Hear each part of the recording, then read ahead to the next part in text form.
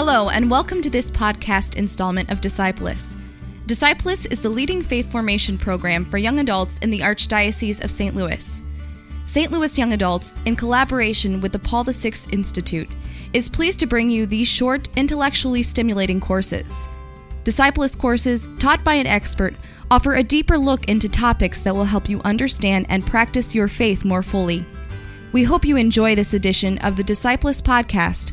Thank you for helping us build a home for Catholic young adults in St. Louis. 6 weeks of Dante is like trying to see New York City while blitzing through it on an airplane or over it. You can only see so much. What we've got is these past 6 weeks is a good overview.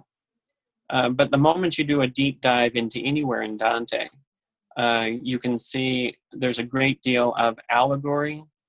There's a great deal of metaphor. There's a great deal of faith and reason. Natural law intersects with and is supported by divine law, that kind of stuff. You start to see Dante as a narrativization of St. Thomas Aquinas' Summa Theologica, as much as you see him as a narrativization of Aristotle's Nicomachean Ethics.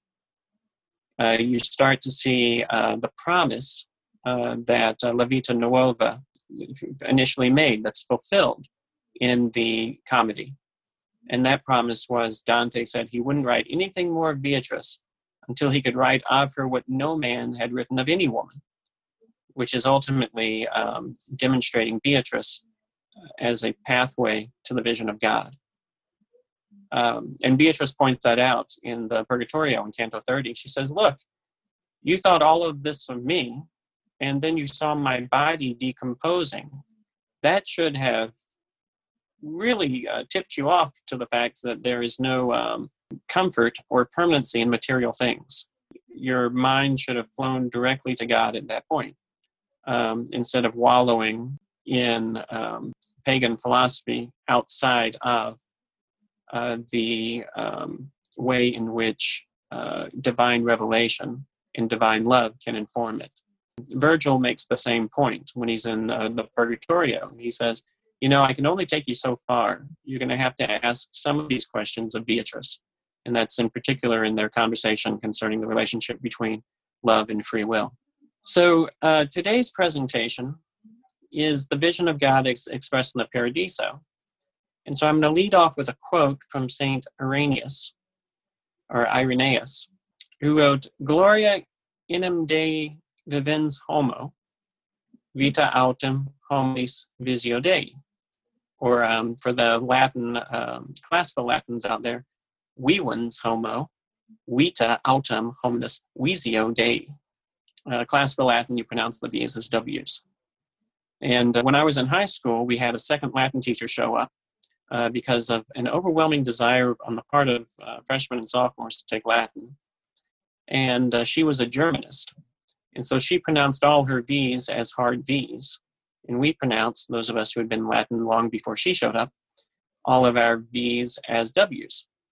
And so you could see the two groups of students who were the v's and the was, a competition with one another over who was right. The important thing is the translation in English is right. So the glory of God is living man. And living man, or man is living, who sees the vision of God, or when he sees the vision of God, or when he sees God. Now, sometimes this is translated as the glory of God is man fully alive. Man fully alive is man when he sees God. So the sense is still there, but living man, to be truly living, means that you're continuing to grow spiritually. It means that you're in communion and relationship with God and man. 1 John 4:20. Anyone who says he loves God but hates his neighbor is a liar, because we can only love the God whom we cannot see if we first love man whom we can see. The two greatest commandments relate to us by Christ and synthesized in Luke 10:27. And I like to use Luke 10:27, even though they're not Christ words in that paraphrase, simply because it's in the same verse. It's very concise. Love God with all your mind, heart, soul, and strength. That's the greatest commandment. And love your neighbor as yourself. That's the second greatest. And Christ says the second is like it. Love your neighbor as yourself. If that's the case, if we are to love God with all our mind, heart, soul, and strength, then that's what it means to be a living man. And we've seen what it means to be a dead man. Dead men are in the inferno. They're dead in the sense that they're outside of joyful communion with God, of joyful eternal communion with God. They're dead in the sense they're no longer spiritually growing. So there's no way any virtue or any, regardless of how long they're there, any forward motion or growth will ever happen. They're frozen in a very static way in the way that they died, as Campanius points out. What I was while I was living, I am now dead. And you can see it in Francesca when she talks about her relationship with Paolo. She says she blames everybody. She has zero accountability for her own actions, and even condemns her husband for killing her, saying he's got a worse place further down. Like there's some kind of justification in that. I once had a prisoner from a federal or from a state prison write me a letter. And they're good about writing letters. And the letter was simply to ask if he could study theology at Holy Apostles. Of course, he couldn't pay me. And when he got out of prison, he'd be able to get a job and slowly start paying us back. Well, that's all good and well. We're not set up for prison ministry at Holy Apostles. And that's what I pointed out. But something in his letter interested me more than anything else in the letter. And that's when he wrote, I did kill my wife for adultery. In the way he stated it, what he was doing was justifying why he killed her and why she deserved to die. For that man to grow, he would have to take responsibility for himself and for his own actions, and admit that his wife, regardless of what she had done, did not deserve to die. For who can give life? Sure, we can take it. But if we can't give it, as Gandalf points out to Frodo, then it's not for us to decide whether a life should be taken. Pope John Paul II, if you remember, when he was here in 1999, convinced the governor to commute one of the inmates' sentences. The guy was the next one, his name was Mies, the next one on the list to be executed, to commute that to a life sentence. Because where there's life, there's hope. And who knows, but that person may one day be able to see through the created thing into the creator behind it. And like Gunitsa in the third sphere of heaven, who saw through the last man she was with, the creation, she saw the creator. And that changed the trajectory of her life. In the same way that the woman at the well saw God in Jesus and brought everyone out to meet him so that prophecies could be fulfilled. So the glory of God is living man. And God created us in his image and likeness. Living man is man when he sees God. So all those people in hell are no longer in joyful communion with God. That is, they cannot see God. And even if they could see God, they would close their eyes. As St. Augustine pointed out, the gates of hell are locked from the inside. These are people who have consciously turned their backs on the relationship and refuse to accept the grace that God freely provides. Now, most of us are in a constant state of refusing to accept God's grace. We walk around in an ocean of mercy and grace. I think I mentioned this before in this class, holding umbrellas, because we got to be me. Too much grace, we feel, will destroy our nature, will destroy who we are. But a metaphysical understanding of our relationship with God demonstrates that grace perfects human nature. It doesn't destroy it. Supernatural grace perfects nature, perfects human nature. So those who are in hell, God has only one thing to say. And you could, this comes out of St. Augustine as well, and C.S. Lewis too, to bring a more modern author into it. God has only one thing to say, and that is, I love you. That's what God has to say to everybody in hell. I love you. How do we know? Because he keeps them in existence. Their existence is sustained because God doesn't destroy anything that he immediately created. And God immediately creates all human souls during the act of conception, during the process of conception. Human parents generate the body. God creates the soul that becomes the form of that body. At least that's what we understand from our studies of St. John Paul II's theology of the body. We understand that from our faith tradition, scripturally, that God creates all souls.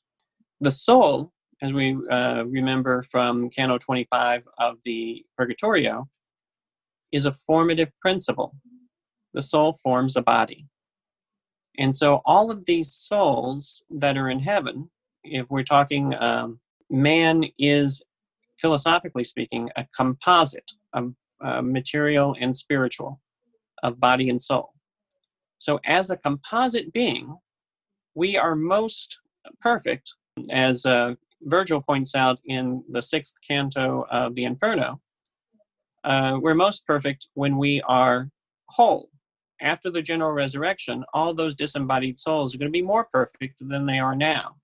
And I know I'm using a comparative with an absolute, more perfect. But that's what St. Thomas uses as well. To be perfect, the body-soul composite has to be present. So all of the souls who've died and are living as disembodied souls are having to grab the dust from the air to form bodies that are visible to Dante, until you get to the 4th sphere of heaven, at which point they're no longer trying to form bodies that Dante can see. They're simply orbs of light. For them to be more perfect, they would have to wait until after the general resurrection. And that's what we see here in the Celestial Rose. In the Celestial Rose, which is the center point in heaven, it's the point where all of those souls are gathered. No one soul being further away from God than any other soul, because everybody has a full cup of grace. Even Picarda, down in the sphere of the moon. She's not really down in the sphere of the moon. She's simply manifesting herself there for Dante's sake. She's really up here in the Celestial Rose, as is everybody else. This is their home. This is where they live. And they're constantly having angels move between the center of the rose, where God is, and the petals of the rose, where they are, ministering to their needs, engaging them in spiritual growth, that sort of thing. But they won't be perfect until the general resurrection, until they're able to go back and get their bodies and put those bodies back on and walk in the new earth, which will be created for all of us with the many mansions that Christ promised. Christ says, I wouldn't tell you that if it weren't true, because I don't treat you as slaves or as servants. I treat you as friends, as evidenced by the fact that I'm telling you my plans. A master doesn't tell his servants his plans, but friends tell one another their plans. So Dante makes it to this point. Beatrice drops him off with Saint Bernard de Clairvaux, who's a mystic, who had a great devotion to Mary, and who even now has his eyes fixed on Mary, in the sense that Mary is a co-redemptrix with Christ, as she points people to her Son. And as she points people to her Son, our engagement in relationship with Mary makes sense. Because when we say the Rosary, pray the Memoriam, and so on, we are participating in a relationship with Mary that is already participative in the relationship with Christ. And so all Mary has to do is fix her gaze on Dante and then look up. And when she does that, Dante, whose soul is already willing, is prevented from having pride that would result in his fall, like Lucifer fell. But 2, is able to be lifted through her eyes, through her gaze, into the mind of God. God here is the Father, the Son, and the Holy Spirit, all as one substance. So 3 persons in one God. And so when Dante enters the mind of God, he's entering the mind of the Holy Trinity.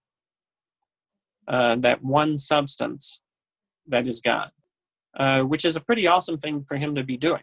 You can see at the moment he does that, he's going to have an experience that no other human person has ever had.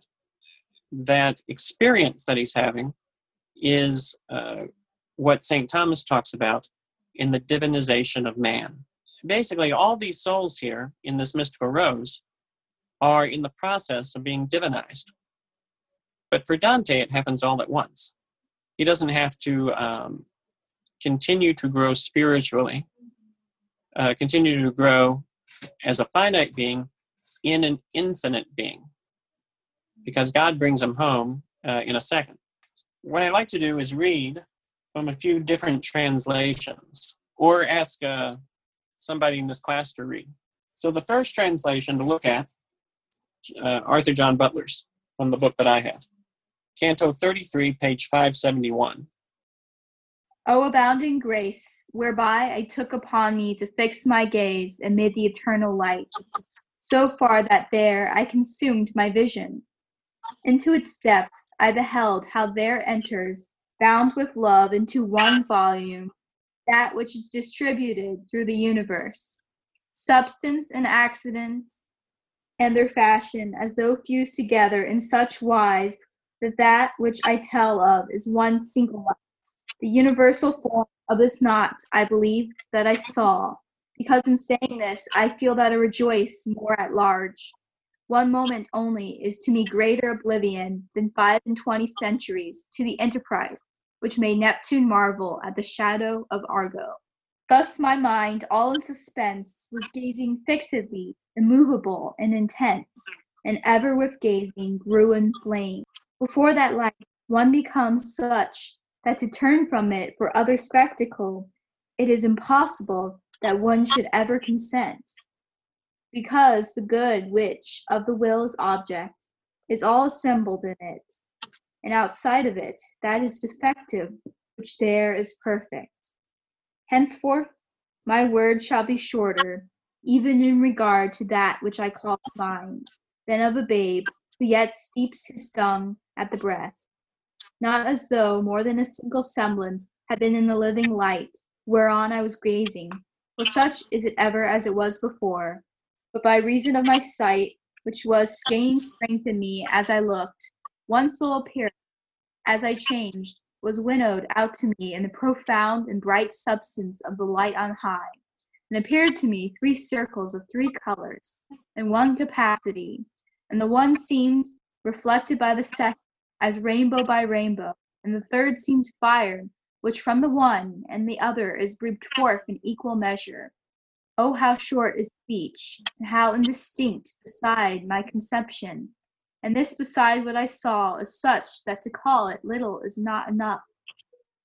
O light eternal, that soul in thyself resideth, soul comprehendest thyself, and by thyself understood, and comprehending, lovest and smilest on thyself. That circle which appeared, so conceived in thee, as a reflected light, when somewhat contemplated by my eyes, within itself, of its own very hue, seemed to me pictured with our image, wherefore my sight was wholly set in it. As is the geometer who applies himself wholly in order to measure the circle, and finds not by thinking that principle whereof he is in want, such was I before this new vision. I would see how the image was fitted to the circle, and how it has placed therein, but my own wings were not for this, only that my mind was smitten through with a flash, wherein its wish came. To my lofty fantasy here power failed, but already was swaying my desire and my will, as a wheel which is evenly moved, the love which moves the sun and all the stars. So we've just experienced an epiphany, or really a theophany. Dante has entered into the mind of God and seen it as it is. And then he conveys that as best he can to us. And then he wakes up and he finds he's at his writing desk. He's finishing up the Paradiso. Let me reread one part of that. And that is, appeared to me 3 circles of 3 colors in one capacity. What he's doing is he's providing a verbal description of the Holy Trinity. And notice how he does it. The one seemed reflected by the second, as rainbow by rainbow, and the third seemed fire, which from the one and the other is breathed forth in equal measure. What's that remind you of? Does anybody have a copy of the Nicene Creed? See, it sounds like generation inspiration. That's it. Exactly. Begotten, not made, one in being with the Father, or consubstantial with the Father. Through him all things are made. What we have in Dante's description is an affirmation of the Nicene Creed. That is the Filioque. The Holy Spirit comes forth from the Father and the Son. The Orthodox, if you recall, had broken in recent memory a few centuries before, well, maybe 2.5 centuries before this, over that as one of their main points of contention. They believe that you could say the Father or the Holy Spirit, the Father, the Son, and the Holy Spirit, but the Holy Spirit comes through the Father and the Son. That he's not spirating. It's a small difference, the word through. If anybody's read Yves Congar's I Believe in the Holy Spirit, he gives an excellent description of why the Greek Orthodox held to a different belief system from the Latins. He says, I believe in the Holy Spirit, the Lord of giver life, who proceeds from the Father and the Son, who with the Father and the Son is adored and glorified, who is spoken through the prophets. So it's right here, who proceeds from the Father and the Son, the Filioque, the and the Son. The Orthodox would say proceeds through, or comes through the Father and the Son. So you think it's a small semantic difference, but what Dante has here, which from the one and the other is breathed forth. So from the Father and the Son is breathed forth in equal measure. So it's an affirmation of the Nicene Creed, is basically the point. So as much as Dante is being universal, he is also being very Roman in his in Latin, in his engagement of description of the Father and the Son and the Holy Spirit.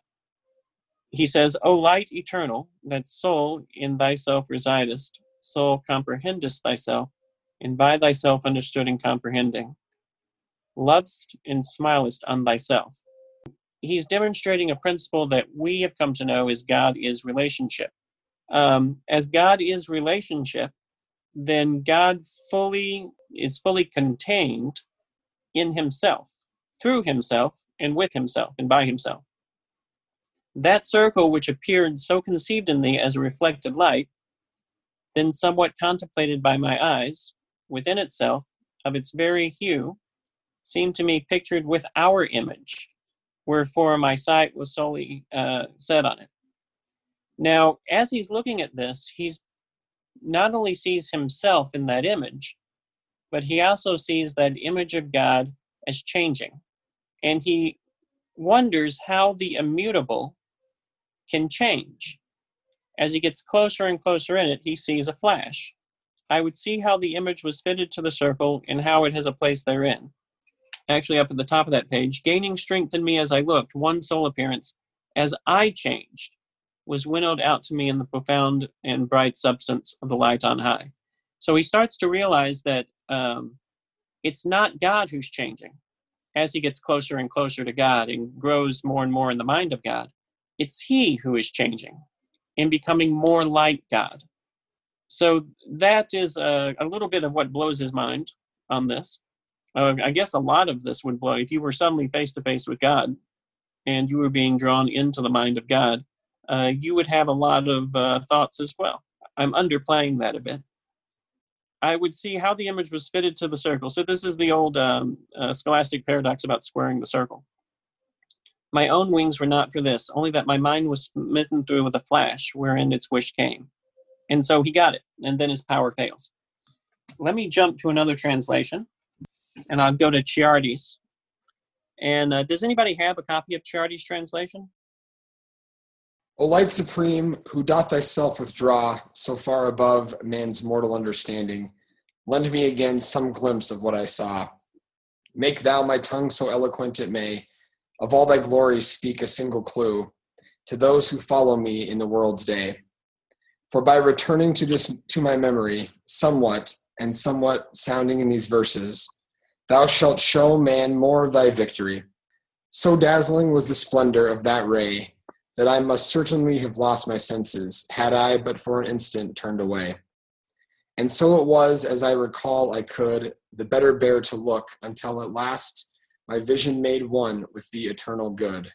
O grace abounding that had made me fit to fix my eyes on the eternal light, until my vision was consumed in it. I saw within its depths how it conceives all things in a single volume, bound by love, of which the universe is the scattered leaves. Substance, accident, and their relation, so fused that all I say could do no more than yield a glimpse of that bright revelation. I think I saw the universal form that binds these things, for as I speak these words, I feel my joy swell and my spirits warm. 25 centuries since Neptune saw the Argo's keel have not moved all mankind, recalling that adventure to such awe, as I felt in an instant. My trance being stared fixed and motionless upon that vision, ever more fervent to see in the act of seeing. Experiencing that radiance, the spirit is so indrawn, it is impossible even to think of ever turning from it. For the good which is the will's ultimate object is all subsumed in it, and being removed, all is defective, which in it is perfect. Now in my recollection of the rest, I have less power to speak than any infant, wetting its tongue yet at its mother's breast. And not because the living radiance bore more than one semblance, for it is unchanging and is forever as it was before. Rather, as I grew worthier to see, the more I looked, the more unchanging semblance appeared to change with every change in me. Within the depthless, deep, and clear existence of that abyss of light, 3 circles shone, 3 in color, 1 in circumference.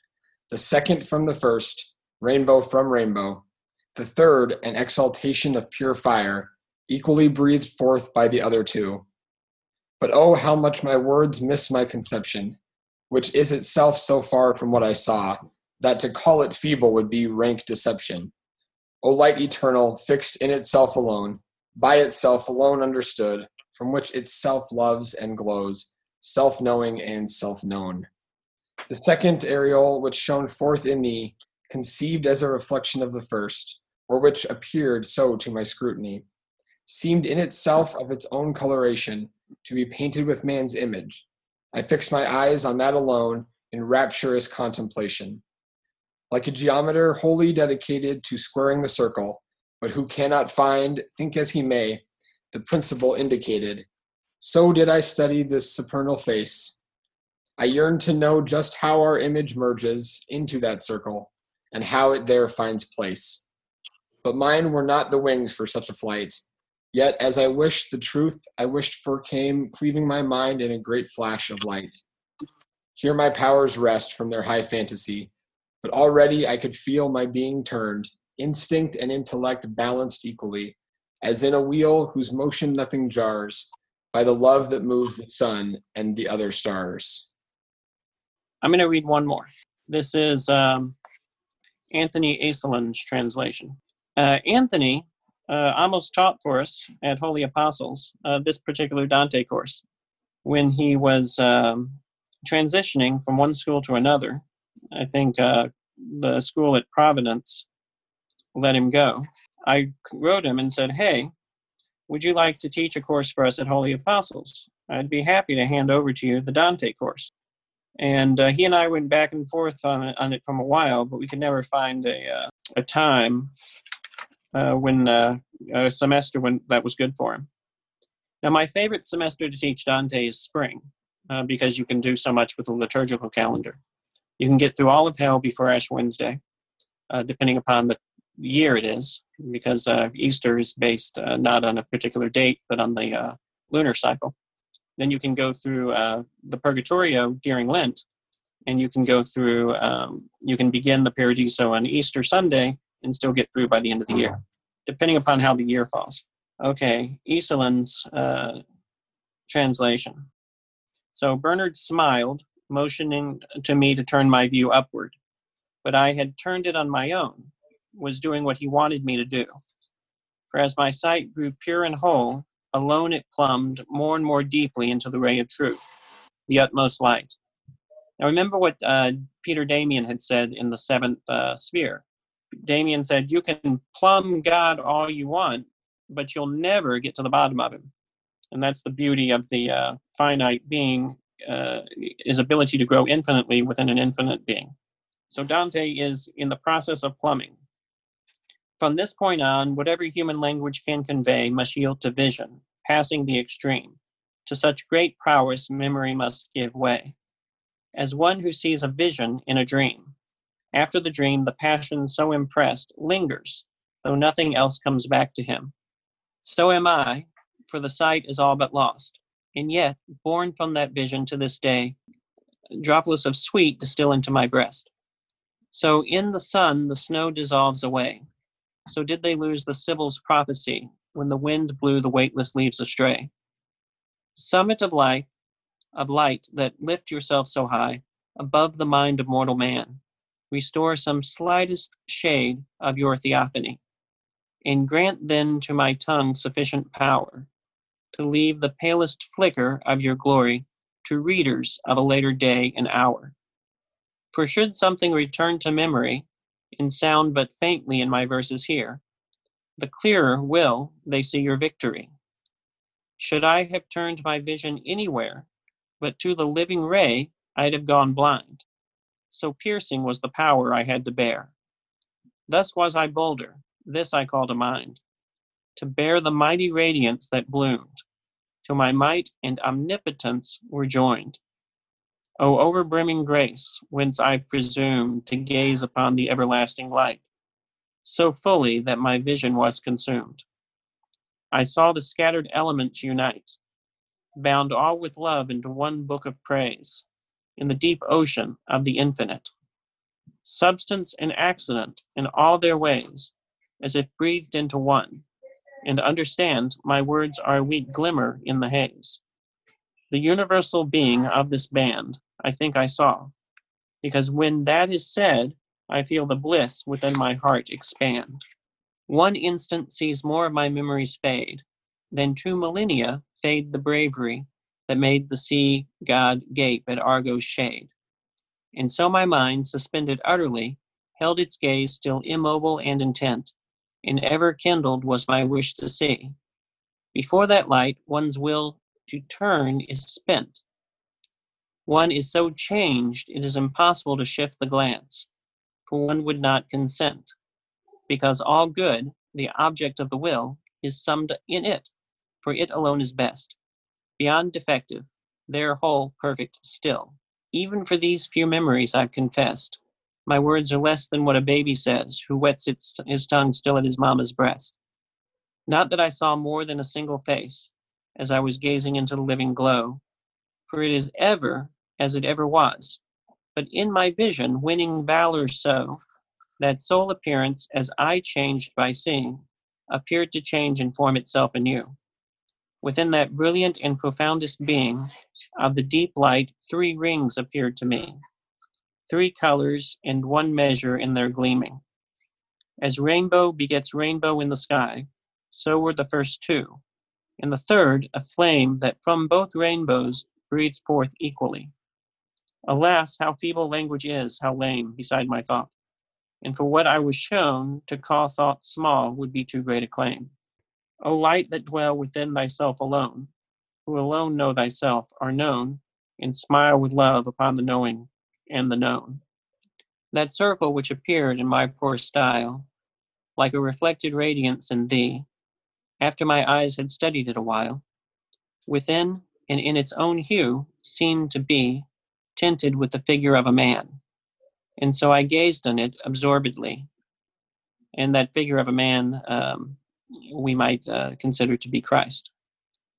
As a geometer struggles all he can to measure out the circle by the square, but all his cogitation cannot gain the principle he lacks, so did I stare at this strange sight to make the image fit the oriole and see it enter there.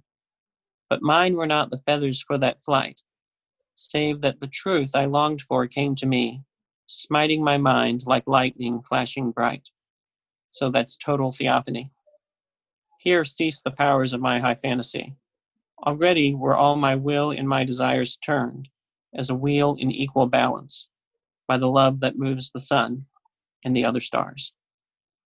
Just like we get a different insight, and you may have seen different things in each of the three translations, by looking at different translations, the same thing happens every time you read the poem from start to finish. So I've been through it a couple of dozen times, and every time I go through it, I see something new. Some metaphor I didn't see before, or some turn of phrase, or some turn of mind, makes me rethink what I thought I knew.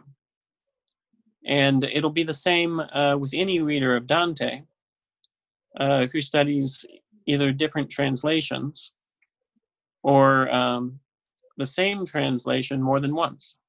With that, I return to St. Irenaeus's point. What he says is the glory of God is living man.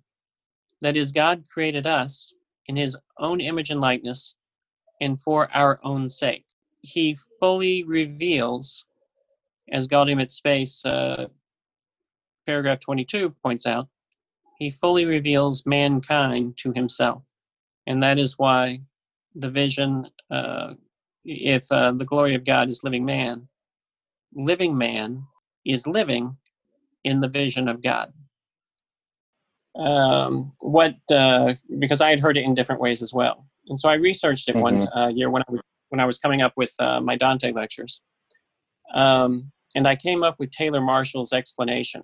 But he goes through and engages this question. And his response to this, I thought, was rather impressive. So ever since I read this, I've used living man. He writes, one of my favorite quotes is, the glory of God is man fully alive. And then he says, okay, but let's look at the Latin. And the Latin is, and he uses a different translation than the one I've got. He doesn't have enum in there. Gloria Dei est vivens homo. The glory of God is living man. So if you know Latin, you can see what he means. So he says the cult of self-fulfillment has co-opted the quote to say fully alive. True fulfillment is only in Christ, not in self. So he points out Father Reardon situates the original quote in context. Taylor goes to Father Reardon for a way to problematize when you look at vivens homo, what living man means in that sense. St. Irenaeus goes on to say the life of man is the vision of God. So the context reveals that living man, or man fully alive, is an actuality rooted in the beatific vision. He questions, I wonder if Father Reardon is pushing on this too much. From a Thomistic point of view, there is an analogy between life of glory in heaven and life of grace on earth. For example, I don't think we want to say that the Blessed Virgin Mary was not fully alive while on earth. True, she wasn't in heaven. So in that sense, she wasn't fully alive.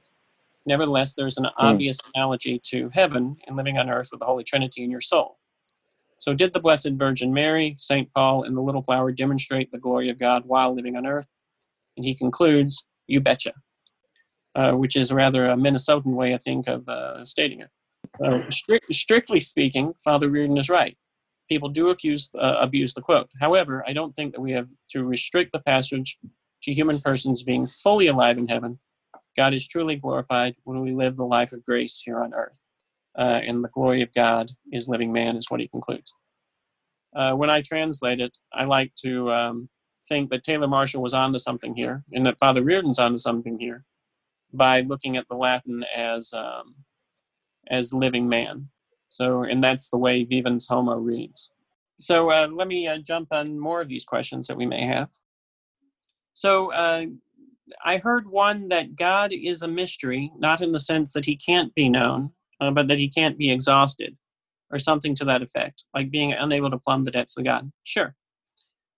His lamenting how feeble his words are and how their lack of justice to what he is seeing is exactly like Aquinas at the end of his life saying that all I have written is straw compared to all I have seen. That's also very true, and it's a good comparison and another parallel between Dante and St. Thomas. When St. Thomas says that, though, he's not putting down straw. He understood straw in its true sense of being something beyond its flowering. And so when he's saying that all my work is straw, he's not saying that my work was no good. He's simply saying, I've grown beyond everything I've done. That work is now beyond its flowering. I've seen something that's so much greater, I just can't write it. It's completely ineffable. So if you put that in context, Aquinas is actually, he's actually produced a body of work that is still useful to the people for whom he produced it. But for him, he can't even describe what he's seen anymore. So there's no sense in going back to it. And Aquinas died at age 49, which means he came up with that epiphany around my age, because I'm 48, which is kind of weird for me to think that I'm almost the same age as Aquinas was when he died. So that's a way to put that quote in light. And so Dante's the same way. I just can't write anymore. I've reached the end of it. I've described all I can describe. I'm going to publish this thing. And then when he finishes it in 1320, he's dead within the year. So now he knows. So at Lucas, I heard similar. Bishop Barron describes the mysteries as not unknowable, but infinitely knowable. Right. And so the thing about mysteries is that they're just that. They're mysteries. And I remember a story once about a bishop who stopped in on the school within his diocese and asked what the students were learning. And the sister says, we're learning about the Holy Trinity. And so the bishop turns to one of the students and says, can you describe the Holy Trinity? And the student looks at him, the 4 or 5-year-old, and says, no, bishop, it's a mystery. There's wisdom from the mouths of babes. Dante provides a description of the Holy Trinity, and we all have a description of the Trinity in our heads somewhere. We've always tried to envision what the Trinity must be like. But Dante describes it as 3 concentric circles, one coming out of the other, and the other spirating through both. What does Dante take away from the experience? That's a good question. What do you think Dante takes away from the experience? What should we as readers take away from Dante's description of God? This goes a lot deeper than I ever could have imagined. Like I'd heard of really just the Inferno in the past, but my goodness, I didn't realize. Well, remember why Dante got us all the way through the Paradiso. He made a promise in La Vita Nuova that he would write of Beatrice what no man had ever written of a woman. So he starts the Inferno with Virgil showing up to Dante saying, hey, I'm going to take you on this trip. It's ordained by God through Mary, because Mary's the one who saw you here. She's the one who's responding to your prayer, who turned to Lucia, saint of light in blindness, who turned to Beatrice, whom Dante loved on earth, who turned to Virgil, whom Dante also loved and gave over himself, his whole soul to its own salvation. So you can see it's like Russian nesting dolls, almost. Mary's there at the beginning. She's there throughout. She's the one who saves Dante from the siren when Dante's ascending from the ledge of zeal to the ledge of liberality by calling Virgil, human reason, to unmask what the thing is there in all of the depictions demonstrating her perfect human virtues, and she's there at heaven. It shows up a couple of times, particularly in the 8th sphere, where she shows up with Christ and then departs, withdraws back into the celestial rose. And she's there at the celestial rose in order to lift Dante up to God with her eyes. So this work is a very Marian work, and it's very much in the tradition of the Franciscans who had a special devotion to Mary, as well as the Dominicans. But Dante was a lay Franciscan. And in this entire context, he elevates Beatrice to the symbol of divine revelation and divine love as his bridge home. And she brings him and drops him off at St. Bernard's feet. St. Bernard has a special devotion to Mary and is able to walk Dante the few steps to Mary, who then lifts him up. So what do you get from this? You get from any prayer you ever pray to Mary is going to come true. I mean, she's going to answer it.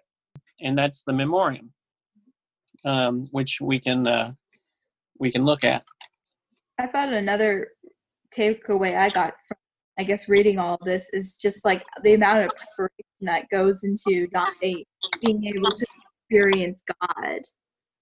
I mean, he has to go through hell, purgatory, and like all of heaven to experience it, and how God's like willing to work with us and like answer his questions along the way patiently as possible. It's a real journey.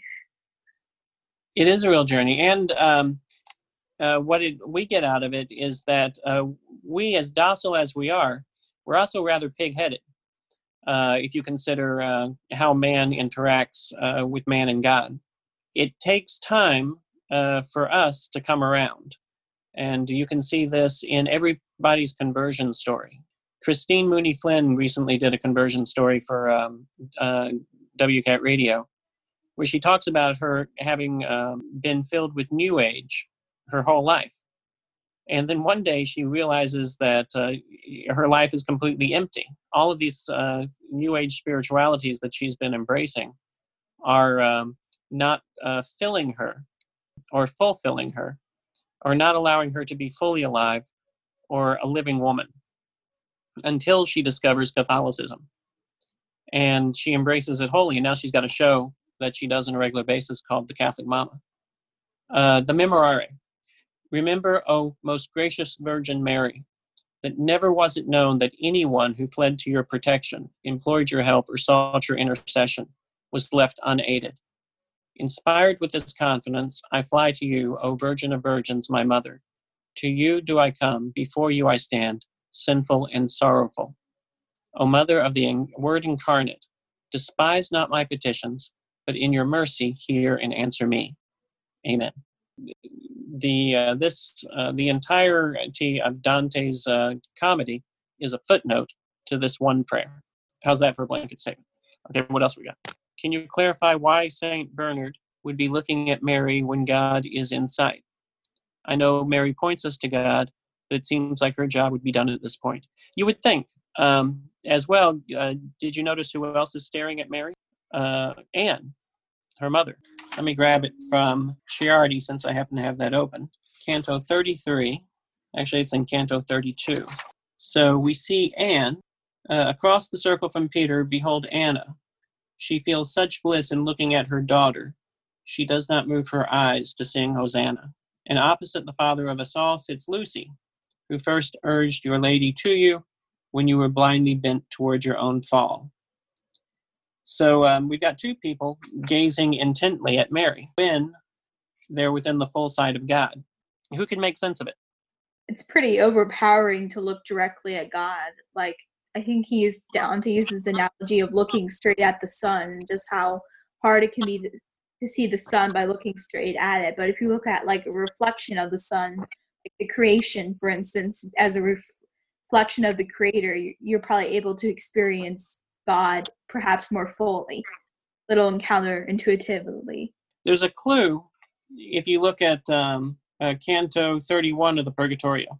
That's the one where Beatrice, Dante's looking straight at Beatrice, and he looks into her eyes, and he sees reflected in her eyes the griffin, Christ in his dual nature. Staring at Mary, it's likely that the reflection of God is right there in her eyes, so that by looking at Mary, they're able to see God. Looking at Mary doesn't take away from their vision of God. So that would be, if I were to compare what Anne and St. Bernard are doing, that's how I would make sense of it, by reflecting back to the way Dante first sees Christ in the Purgatorio. Now, these are souls that could look at God all they wanted. I mean, that's their job, is to gaze on God. And Dante says, actually, to look away would be blinding. And so the role of Mary then as co-redemptrix is pretty defined right in that one statement. Mary and Jesus Christ, the Son incarnate, are both engaged in the work of salvation. But Christ is the one who saves. Mary points everybody to her Son. That's her job. And with Dante, she lifts him up with her eyes directly into the mind of God. Remember, St. Bernard prays to Mary in fervent supplication for grace and strength, that he may raise his eyes to the all-healing final revelation. And I, who never more desired to see the vision myself than I do, that he may see it, add my own prayer, and pray that it may be enough to move you to dispel the trace of every mortal shadow by thy prayers, and let him see revealed the sum of grace. And Mary complies. Because the goal is Dante needs to get into the mind of God without any pride coming into him, that he's being able to do something that no man has ever done. Okay, well, we can move on. But it's something to think about. That's how I make sense of it. I was going to ask one question. It talks about like Dante having the necessity of avoiding pride. The Ciardi translation said something about like the closer he got to the mind of God, the more, was it like worthiness? Is that the word used? As his worthiness grew, his vision became more clear. And then I think in the translation you read, it was valor. So then what's the relationship between valor and worthiness would be that question. Yeah, okay, Ciardi says, rather, as I grew worthier to see, the more I looked, the more unchanging semblance appeared to change with every change in me. So yeah, he's as he's growing closer, he's growing closer because he's growing in worthiness. Well, remember the old line that God doesn't call the worthy, he makes worthy those whom he calls. So what line is that? And let's see if we can find the same line in Esselin's translation. It's 112. I see it. You've got a good memory. Esselin says, but in my vision winning valor so, that sole appearance as I changed by seeing appeared to change and form itself in you. So we would translate valor as what, bravery? How would you translate valor? Yeah, I feel like we usually use it bravery in battle, right? That's I think how we would use that term. But again, because we first read the Ciardi one and I had worthier in my mind, then when I heard valor, it seemed like common sense that those would kind of mean the same thing. I'm looking it up in a thesaurus to see if there are other definitions. Bravery is the first definition. Courage and fearlessness are other definitions for it. Strength of mind or spirit that enables a person to encounter danger with firmness. So it does cast another dimension. What would be interesting is to see what the Italian word is. So the Italian word is ma per la vista che sa valorava. So that you've got valor in the Italian word. So so that you know, we are engaged in the very process that translators engage in and that poets engage in when they're in the process of translating. This says endorse or value. It means he fortified himself. So valor, self-fortification, worthiness, which we would tend to look with dignity, in comparison with the word dignity. So self-fortification. So basically, he's steeling himself, if you will, to the task at hand, which is to go on the mind of God. Reading the Italian helps us better understand the mind of the translator. So the translators went in different directions for any number of reasons, and Ciardi will point it out in his introduction to his translation, where he says, sometimes the literal translation of a word doesn't match the poetic need. Dante actually wrote the work in terza rima. So that's A, B, A, B, where the first and third line rhyme, and then the second line rhymes with the first and third line of the next stanza, all the way through. That's impossible to replicate in English. So English translators tend to find rhymes on the first and third alone, and they leave the second line in that tercet alone. English, if we look at the rhyming scheme, but in my vision winning valor so, that sole appearance that as I changed from seeing, appeared to change and form itself anew. So he gives up the rhyme on that one. And then the next one he picks it back up again. Within that brilliant and profoundest being of the deep light, 3 rings appeared to me, 3 colors in one measure, and they're gleaming. So being and gleaming. But then the next one, sky, with equally. So Aislinn goes for a close approximation to the end word, which doesn't have the phonetic rhyme, but does have a visual rhyme. And in the same instance, our friend Ciardi goes with a different kind of rhyme scheme. Rather, as I grew worthier to see, the more I looked, the more in changing semblance appeared to change with every change in me. He's grabbing words for cadence. Valor has 2 syllables, worthier has 3, and for rhythm. It's an aesthetic choice on his part, where he's grabbing worthy as self-fortification in a way that Aislinn grabbed valor as self-fortification. I mean, if we're going with the literal translation of the Italian. I'm willing to bet that if we had 5 different translations, we would have 5 different uses. Because we don't have line numbers, I would be hard-pressed to find the exact word in Arthur John Butler's translation. His translation is a prose translation, though, so he wouldn't feel constrained at all by the attention to the rhyme scheme. So why is a rose used to conceptualize the center of heaven?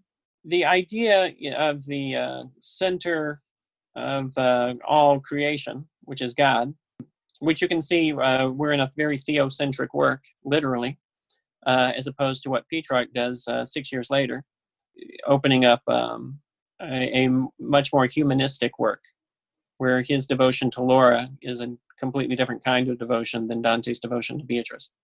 Think of an amphitheater.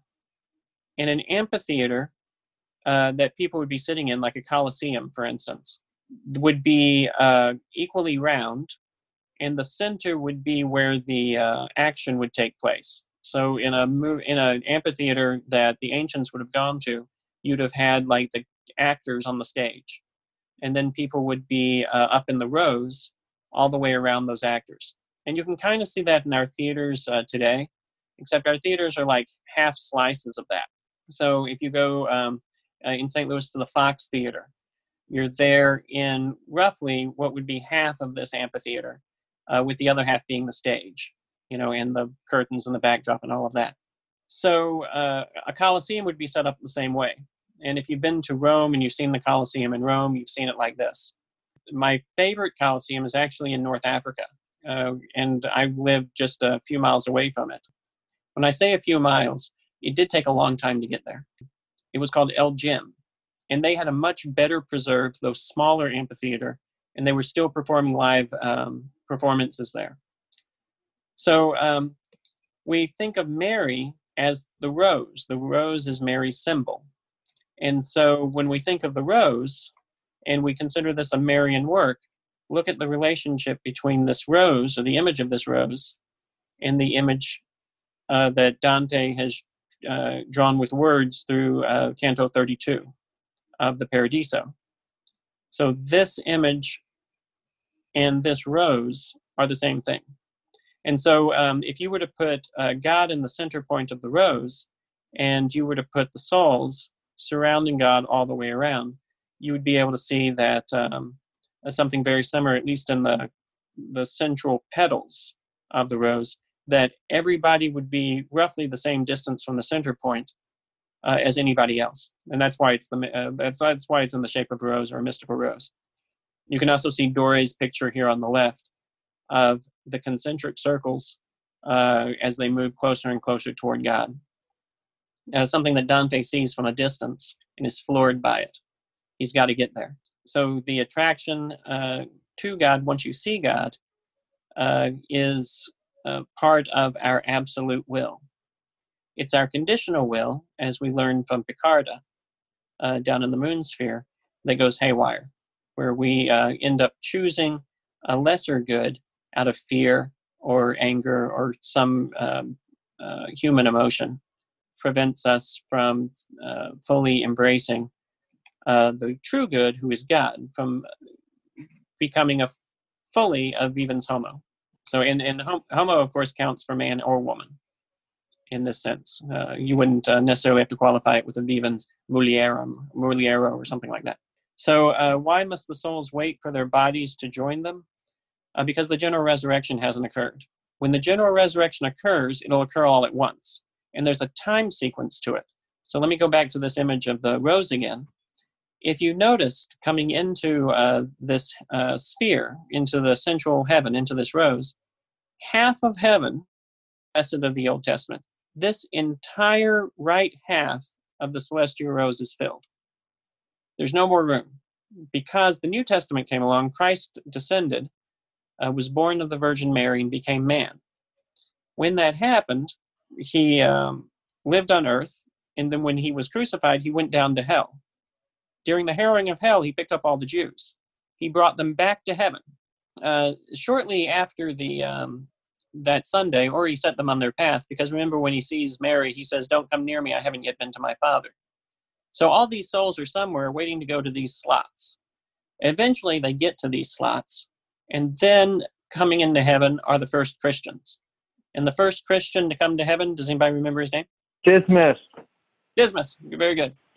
Today you will be with me in paradise, he says. Whatever today means, because we know that by Sunday, Jesus is still saying he hasn't gone to his Father. But Dismas finds a spot here. Now, if you've ever been to a Fox Theater production and gotten there early, you see there's a lot of empty spots. And then by the time the thing starts, if it's like Hamilton or something, all these slots start to get full. So when Dante walks into this amphitheater, he looks at the entire thing and takes it all in, and he realizes that there's only a few spots left on the left side of this screen in the rows. And once those spots are full, heaven will be full, and the general resurrection will occur. So when that happens, everybody gets their bodies back. And you remember what it's like in hell. All those people in hell have to leave hell, go get their bodies, and bring them back to hell. And as Aristotle said, the more something is perfect, the more perfect is its pleasure or its pain. Here in heaven, the composite beings, that is the souls, who are not composite at this particular moment.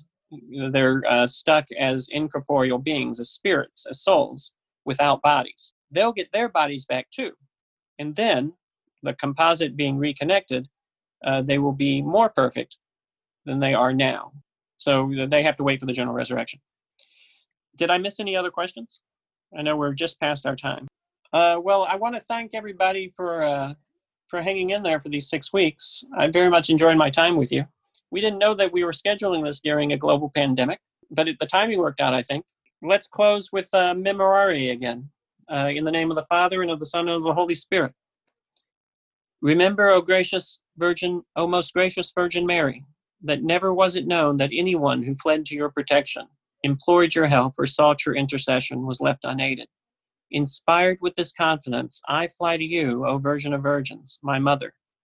To you do I come, before you I stand, sinful and sorrowful. O Mother of the Word incarnate, despise not my petitions, but in your mercy, hear and answer me, and us. In Christ's name we pray. Amen. In the Father, and the Son, and the Holy Spirit. Amen.